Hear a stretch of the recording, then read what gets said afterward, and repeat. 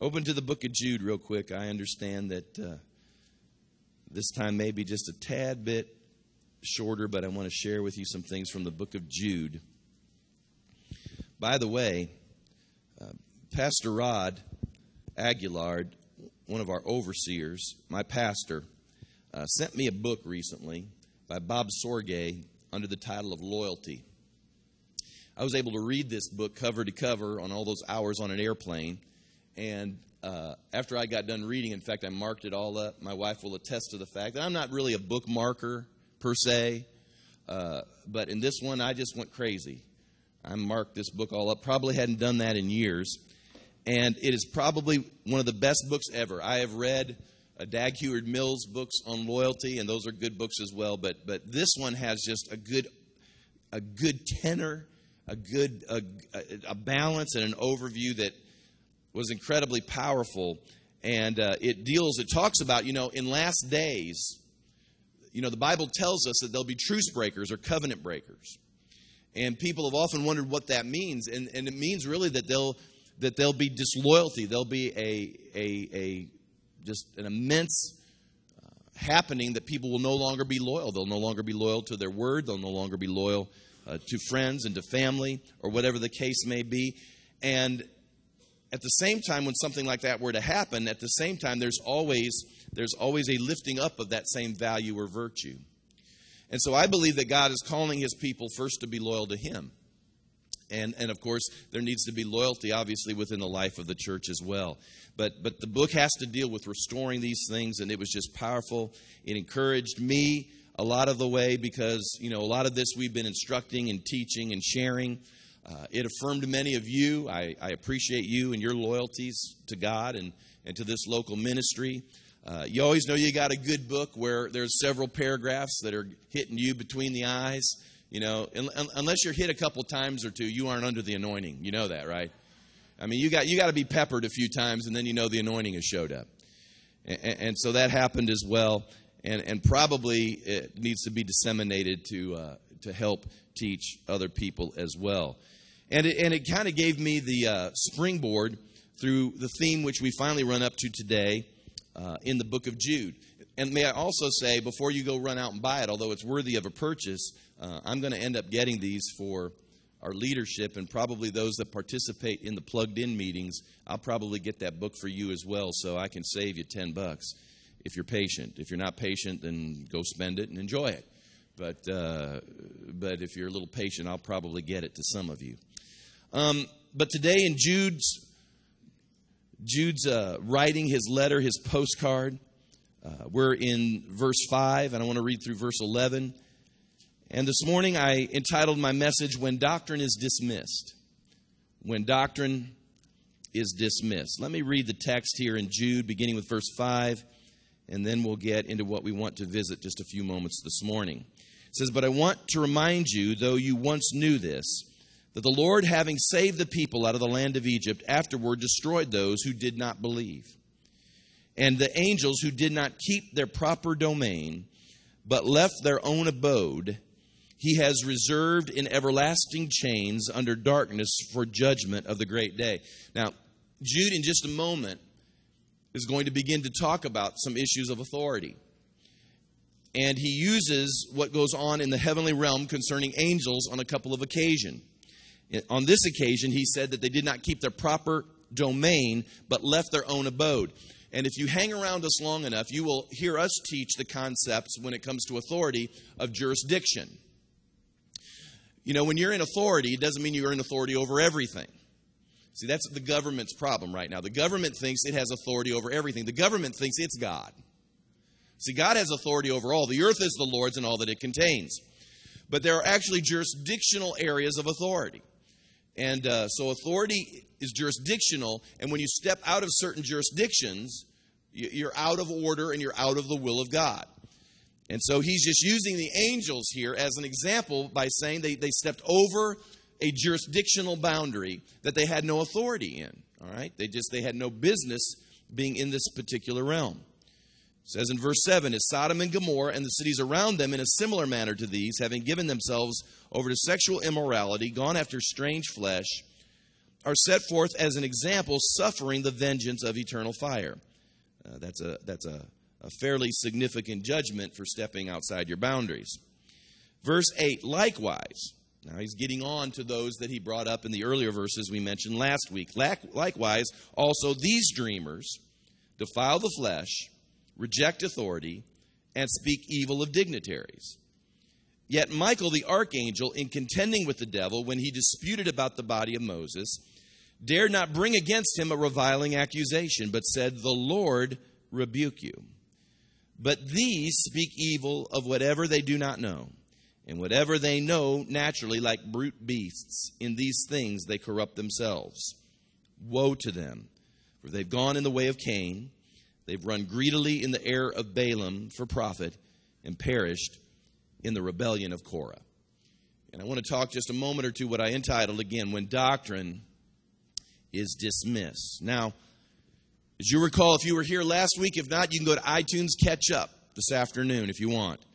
But we learned last week about the critical nature of what you are saying if all you have is a short postcard to say it. You can't waste time. You can't waste your papyrus. You can't waste ink. And Jude says here in this little postcard that there are teachers and there are people who have crept into the church and they have corrupted, as we talked about last week, the grace of God. It's interesting that Peter later would pick up on this. He would write about this group as well. And he literally says that they preach liberty, but even though they preach liberty, it produces bondage. He says they themselves are bound. Now, there are many people that want freedom, but their freedom is really anarchy. You understand there's a difference between liberty and anarchy. There's a difference between the freedom Jesus brings and the anarchy the enemy promises. You can have freedom. You can do whatever you want. You don't have to listen to anybody. You don't have to listen to God. And you can call yourself free. But what ultimately happens is you find yourself bound. Are you following me? The people who are yelling freedom sometimes the loudest, I'm free, ain't nobody going to tell me what to do. They're the ones that are the most bound. Whereas when you come to Jesus, the scripture says, he whom the Son has set free is free indeed. And many who are in anarchy look at that freedom and say to themselves, oh, you guys are bound. You're bound all that religious silliness and stuff. But we need to understand that he sets us free for wholeness and abundance and possibility and a future. And if I'm bound, the only thing I'm bound to is the will of God that ultimately wants the best for me. But these teachers have crept into the church, preaching on grace, declaring to people they can be free, but their freedom has turned lewd and licentious. Basically, they're saying you can do whatever you want to do, and it's literally leaving the people still bound. Now, the question is this, as we begin to read and just make application to our lives. The question is this. Do you, now this is rhetorical, so you don't have to raise your hand. All right, don't raise your hand. Don't, just to yourself. Do you really want to walk under an open heaven? Do you really want God's best? Not what you think's best. Come on, can we just have enough humility to admit, especially those of us that are a little bit older, that there are some things we thought at the time years ago was what we really wanted, and then when we got it, we found out, why did I want that? But we really wanted it at the time, didn't we? Are we humble enough to admit that that has happened probably? I wanted what I wanted, and then I get it, and I say to myself, why did I really want this? So listen to me. So do you really want the will of God? Because in the will of God, he has what's best for you. You may want what you want, thinking it's the best, but there are probably folks, and I'm not picking on anyone except to say that it could be 5 years from now, the thing that you're wanting the most at this moment, 5 years from now, you'll look back and say, what was I thinking? So do you really want God's best for your life? Do you want his favor? Do you want divine opportunity? Do you want open doors? See, I'm just setting you up because, I can hear, yes. Do you want miraculous, providential, divine appointments? Do you want a destiny that's good? Then listen, here's the key. You're going to have to embrace his ways. Listen, you have to embrace his ways. And there's a little caveat. I put it in parentheses in my notes. And you must want it joyfully, willingly, and quickly. Everyone say joyfully, willingly, quickly. See, that's that quickly. You know how you look at your children and they'll do what you tell them to do, but they aren't doing it joyfully. They really aren't doing it willfully. And they sure ain't doing it quickly. And you know what that counts for? Come on now. It works the same way with the Lord. God loves happy, voluntary, swift obedience. Now, that's where this doctrine issue comes in, and that's what we heard last week we're to contend for. But unfortunately, something happens when we demean or we dismiss sound doctrine. You see, what happens? That's what Jude begins to illustrate here. He says, when you're not going to listen to what the truth you've been taught and what we're contending for, when you're going to allow yourself to be turned by those who preach this grace that's really not grace, but it's leading you into destruction, and you dismiss or devalue sound doctrine, what is it that will begin to happen in your life? And he begins to illustrate these things. Now, our current culture, unfortunately, especially church culture, has an attitude of, what's the big deal about doctrine? Oh, don't please, Pastor. Doctrine is boring. Gets in the way. I've heard people say this, don't get people tied up in doctrine. It'll get in the way of their relationship with Jesus. We're not about doctrine, we're just about Jesus here. It's uninteresting. There's no relevancy to it. It just makes me yawn. I could care less whether original sin was sublapsarian or supralapsarian. I don't give a rip. And if that's what was being taught today, I wouldn't give a rip either. But you need to understand that doctrine isn't just big words and big terms. There are some things that are at stake that will either lead you to that which is good and in God, or that which will ultimately lead to your death and destruction. So Jude begins to illustrate just how relevant this is. And since the word in their lives isn't the standard, you got to understand, because if they were listening to apostolic authority, there wouldn't be this problem. But they're not listening to apostolic counsel or word. It's not the standard. So this is what he says begins to happen in these people's lives. He says, because you're not listening, it says here in verse 8, likewise also these dreamers defile the flesh. So what happens is that dreams begin to trump doctrine. You might want to write that down. Dreams begin to trump doctrine. Now, this is really great for our circles, churches that are like ours, circles like ours, because there are some people who believe that God told me trumps what God has said in his word. God told me. God told me to get divorced. God told me, but basically God told me I could violate this because God told me. I got a vision. I got a dream.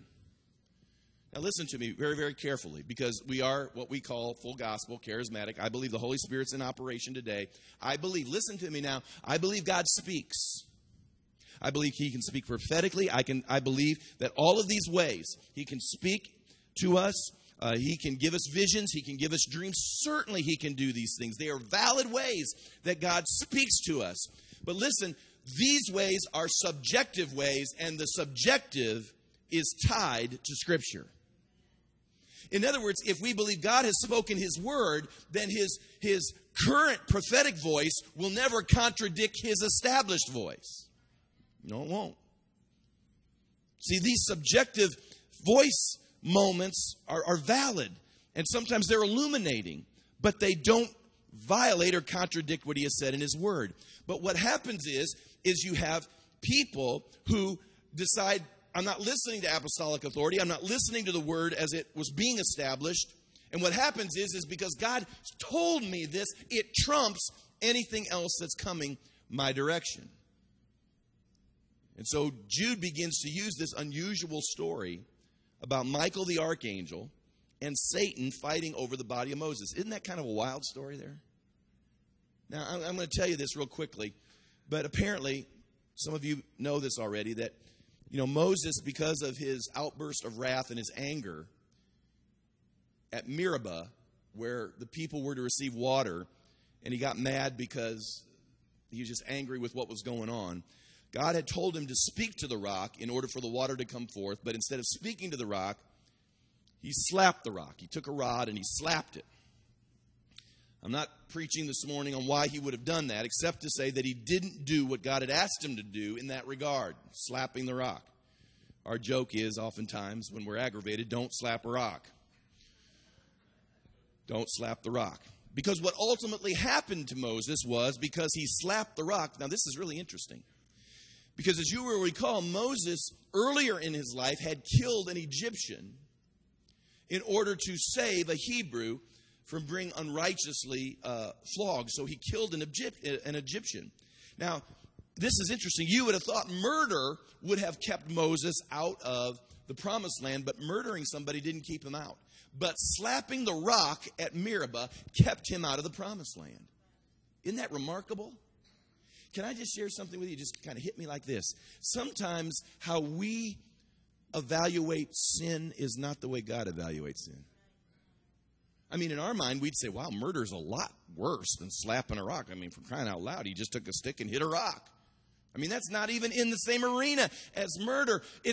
Listen, God does not evaluate your sin the way oftentimes you think he is. Sometimes, some of you have great testimonies of how God has pulled you out of an incredible past. You have things you've done in your past that if it weren't for your testimony, you wouldn't even want to speak about it. Just despicable, crazy things that you've done in your past. And to be honest with you, if we could find a sin scale and we put that up to the sin scale, some of you you'd acknowledge it. Some of your sins were pretty egregious. But now you're walking with the Lord, and then all of a sudden, you're confronted with something that's not nearly as bad as that was. But hear me now, you're now in a different place than you were.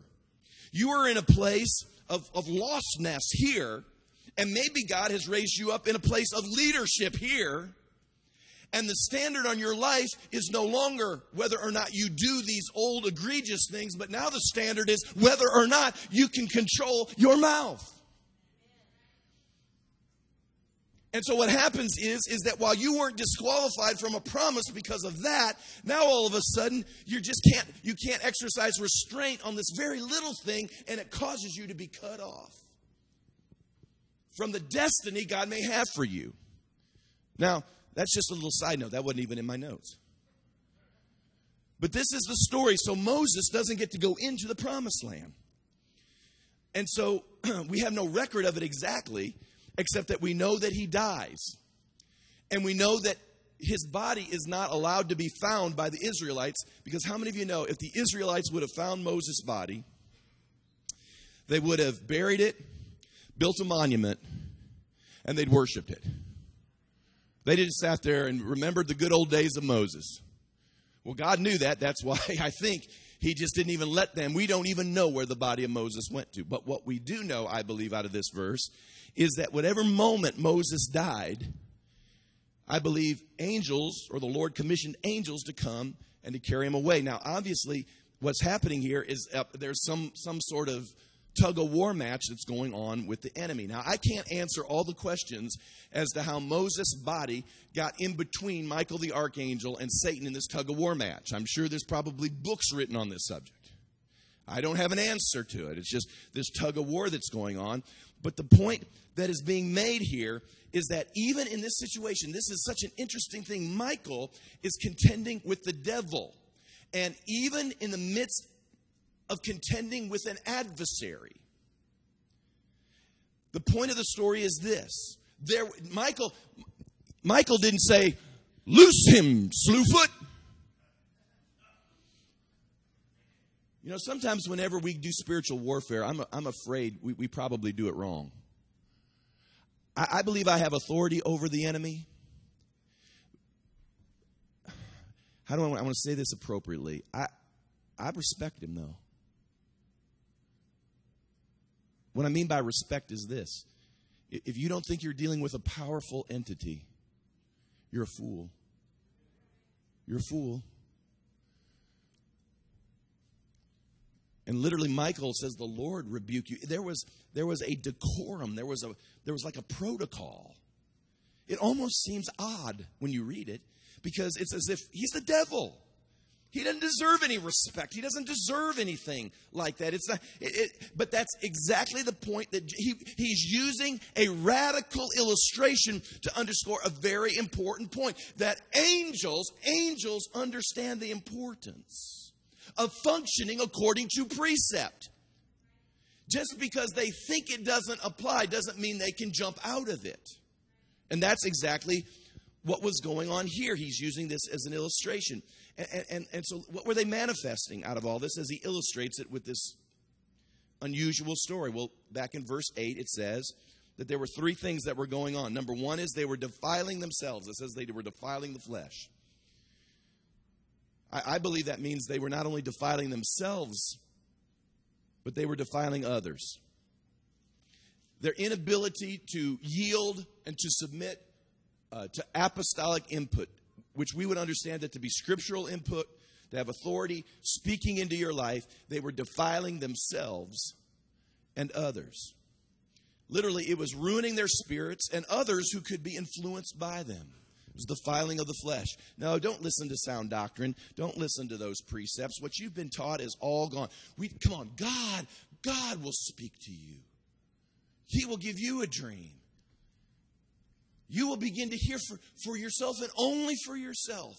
And what happens is when people enter into that, it is a type of religious deception. What happens is sometimes they end up in places that they do. They are defiling the flesh. They're living unrighteous lives. It's not even close to what God asks of us. Oftentimes people will say, well, I'm not under the law. Can I share this with you? I'm not under the law either anymore. I'm not under it. It's been written now on my heart. Because now that I'm His, I want to do things that I know please Him. See?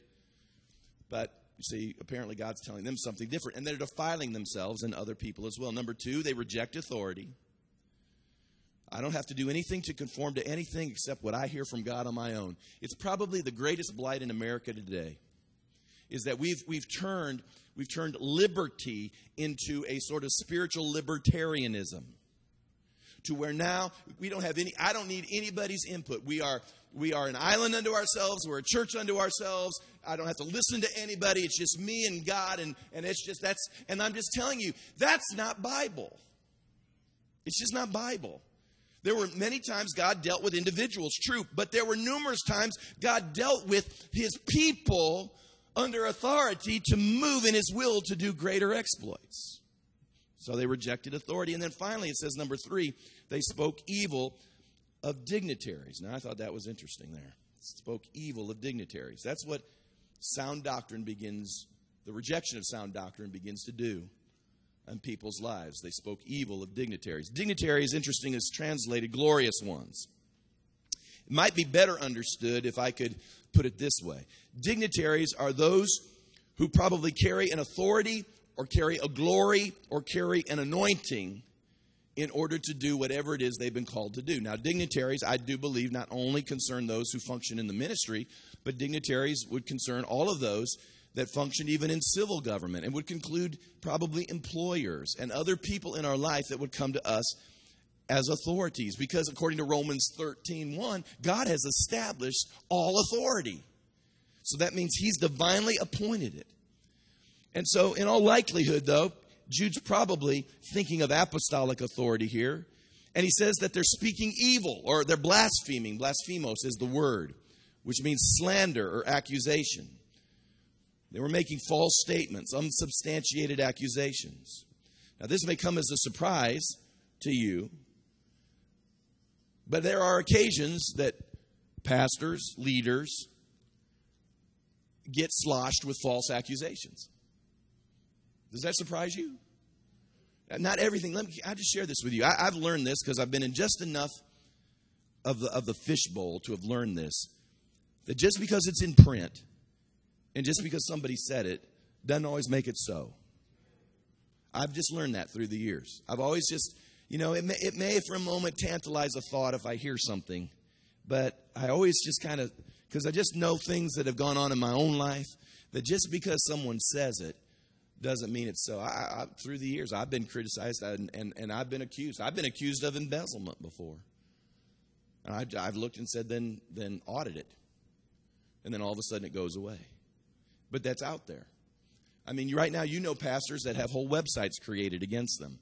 People have whole websites created against slandering and accusing. And that's what he says is going on here. Now, it's interesting. Listen, we have sound doctrine. We choose not to accept sound doctrine, and we begin to move away until finally he says it enters into these particular areas. And interestingly enough, he pronounces a woe. Now, I want to say this. I guess I'm thinking about it, so I'll stop here and say it. As I was reading these passages in Jude, I thought, wow, these are incredibly depressing things to talk about. I'd much rather hear about how I can take 5 easy steps and get to my prosperity, or how God wants to bless me or help me. But you know what? Every now and then, and apparently it was going on there, that in a postcard, Jude had to send it out to him and say, listen, there comes a time we've got to stop where we're at and say, amend or change, don't fall into this, don't do this, because if we don't say stop, you're going to end up going off the cliff. You know, when someone's driving off the cliff and they're shooting by you in a high-speed automobile ready to go off the end of the cliff, you can't be sitting there going, God wants to bless you. See ya. You have to go, what? Stop. Put the brake on. Now that we got the brake on, now we can talk about the blessing. And that's literally what he's doing here. He's trying to get the brake on in order to say you don't want to follow in these patterns. So Jude pronounces a woe here in verse 11. Woe to them. Now that's not like saying woe to a horse. Well, maybe it is a lot. Maybe saying stop, woe. But in biblical terms, it meant something a little bit different. It was a funeral term. And in those days, when funerals were done, they would actually pay people to grieve and to lament for the dead. If there wasn't enough lamentors, you could buy a chorus of lamentors. And literally they would go through the streets, and as they would have their procession in the streets, this was fairly regular practice in Jewish circles. As they would go through the streets, the people would cry out, literally, woe! Now, I know what we understand woe to mean. It's like we know there's something that's going to, when Jesus said woe, we knew he was about ready to hit somebody up the side of the head with something he was going to say. So that's how we've come to understand that way. But you got to understand how it was originally used. They would cry out, oh, woe! And they do the woe. And they call out these woes. Woe. Now, I understand you already have a thought as to what a woe means, and partially that's true. But literally what it means is when a woe is given, whether Jesus was giving it or Jude's giving it or anyone else is giving a woe in the Scripture, it's really a picture of the one communicating, literally going before them, crying out woe, and it's really almost a prophetic picture, maybe even a practical picture of saying, you're dead. What you're doing is dead. That's why Jesus said to the Pharisees, woe. And he goes into it by saying, you are whitewashed sepulchres, full of dead men's bones. That's why he said these words. He's literally calling out the funeral word, saying there's death in the air. And he pronounces these woes. And literally Jude is saying, woe to your promises. Woe to your blessing. Woe, woe to your destiny. Woe to your open doors. Woe to your open heaven. That's why I asked you at the beginning of this word, is this what you really want? But Jude says if you neglect sound doctrine, if you neglect the voices of apostolic authority moving in your life and speaking to your life, woe to your future. Woe to possibility. Woe to what God's will was for you. Whoa! That's what he's crying out. Whoa! Do you understand how that probably, that tears would come to your eye if you were Jude? I'm just going to take the step. Do you know how often? That's why Jesus, when he looked at Jerusalem and he said, Jerusalem, oh Jerusalem, if you had only known what could have been. With tears from his eyes. There are moments, and I guess because of the years, you develop sort of a safety mechanism in your heart, even as a pastor. But there have been those moments, and those of you that have been with me any while know it's not often, but there are moments you'll watch pastors' eyes fill up with tears.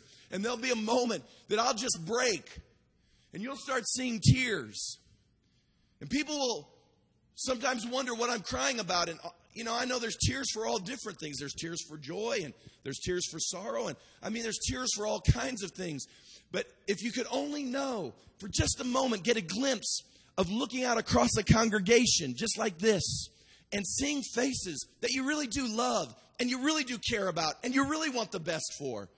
And you really want to see open doors, and you really want to see a bright future, and you really want them to have their destiny, and you want them to walk in favor.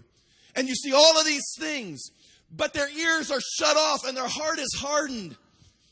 And they're living their life not listening to their input. And suddenly it's just like, whoa! And the tears come and say, your future is dying and you don't see it. That's not hard. That's compassion. Just compassion. He gives just 3 quick woes and I'm done. He says this is what's going to happen. You'll either go 3 things in the way of Cain, run greedily in the error of Balaam for profit, or perish in the rebellion of Korah. I do not have enough time to go into all of these stories, except to say this to you, that the way of Cain, the repercussion, as you recall, Cain killed his brother because Cain refused to be completely obedient.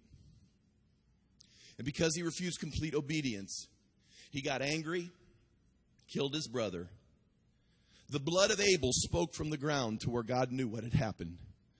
And Cain was driven from the presence of God. He says, this is the repercussion. If you don't think doctrine's important, I will quickly change your mind. If we don't embrace the precepts and the ways of God, it literally will drive us from his very presence.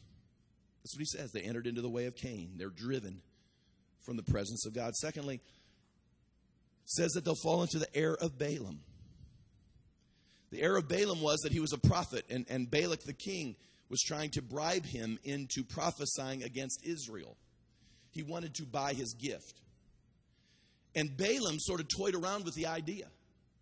And God, on a couple different occasions, stopped him or circumvented him from using his gift in unrighteous ways or against the ways of God.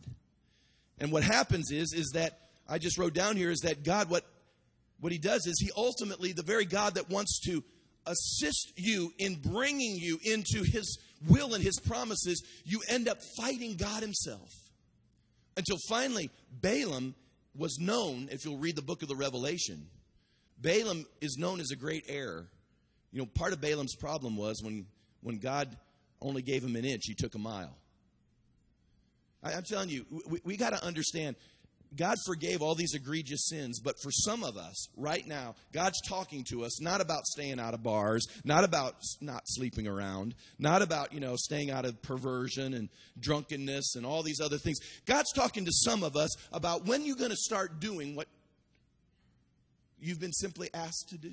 Instead of taking a mile, you just do what you've been asked to do. God's dealing with us with our mouths. He's dealing with us with our attitudes. He's dealing with us in our motives. He's dealing with us in really, really simple things. But these simple things are becoming the issues that will or will not open the doors to your destiny. See, that's the amazing thing. We think if I can just keep from sleeping around, I'll be good. Well, that would be good. But some of you, for 30 years, thought that was the only issue. And maybe now the issue is, can you be happy? Can you be on time? Can you be on target? Can you do the things, the small things? You say, well, you're telling me that this is a sin. It's a sin to you. It's as much a sin as slapping a darn rock. What's slapping a rock? Doesn't seem like much to me. I understand. I understand obedience. Whenever God's asking you for certain obedience, it never seems like much if you don't want to do it. And so we justify it by saying, well, there's worse things other people do than me. That's not the issue. There's always worse things than you. God ain't dealing just with the worst things than you. He's dealing with you. And that was Balaam's problem. Balaam's problem was he was this charismatic, gifted individual. And when God would give him an inch and he'd take a mile. He was also the one that always wanted forgiveness instead of permission. I got to get off Balaam right now. I can tell this is blessing everybody. You know what? I'm going to do it. And if I get caught at it, I'll just ask forgiveness. No, you just sinned. You need to repent. I'll leave that one go. I'll just leave it go. Amen. Error of Balaam, and then finally the rebellion of Korah. Korah was the one that was dissatisfied that he wasn't where Moses was. And so he started a rebellion. It was amongst the leaders in this particular instance. He started a rebellion. And Moses, interestingly, went before the Lord and just took it before the Lord. He didn't try to defend himself, didn't even try to deal with it, just took it before the Lord. The Lord said, I'll take care of it. The Lord did. Had a giant earthquake. Swallowed 250 of them right there. I guess if you're Moses, you'd say, well, I guess that dealt with that, didn't it? I guess we don't have to have a meeting on that one. But the point he's making here is this, as he's sharing this, he's saying the earth, they're going away, that the very earth. Now, you may not fall into an earthquake. Don't misunderstand. There may not be an earthquake that you get swallowed up by, but you know what? You can be swallowed up into obscurity. You could be swallowed up into irrelevance.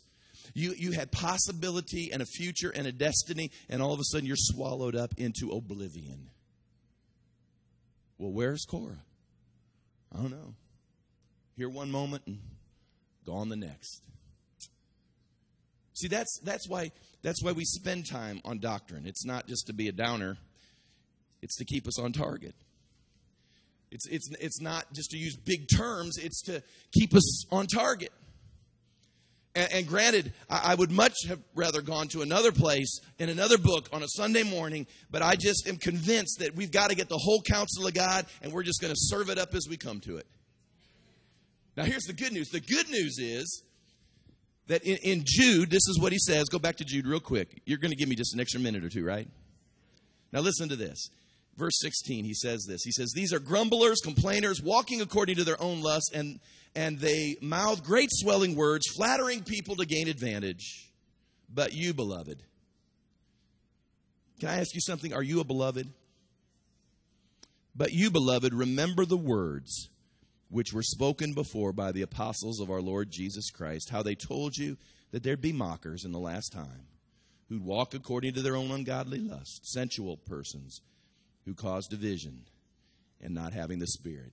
Here's the good news. The good news is, number one, he says, beloved, remember. This is not you. Remember. And here's the good news. The good news is next week, this is what I love, is that next week, praise God, we get to end on a high note. He says, because I'm going to tell you how to build yourselves up in your most holy faith.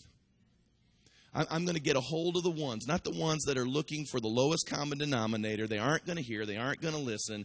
They're twisting everything to their own advantage. You know what? Maybe there's nothing we can do with those but you, beloved.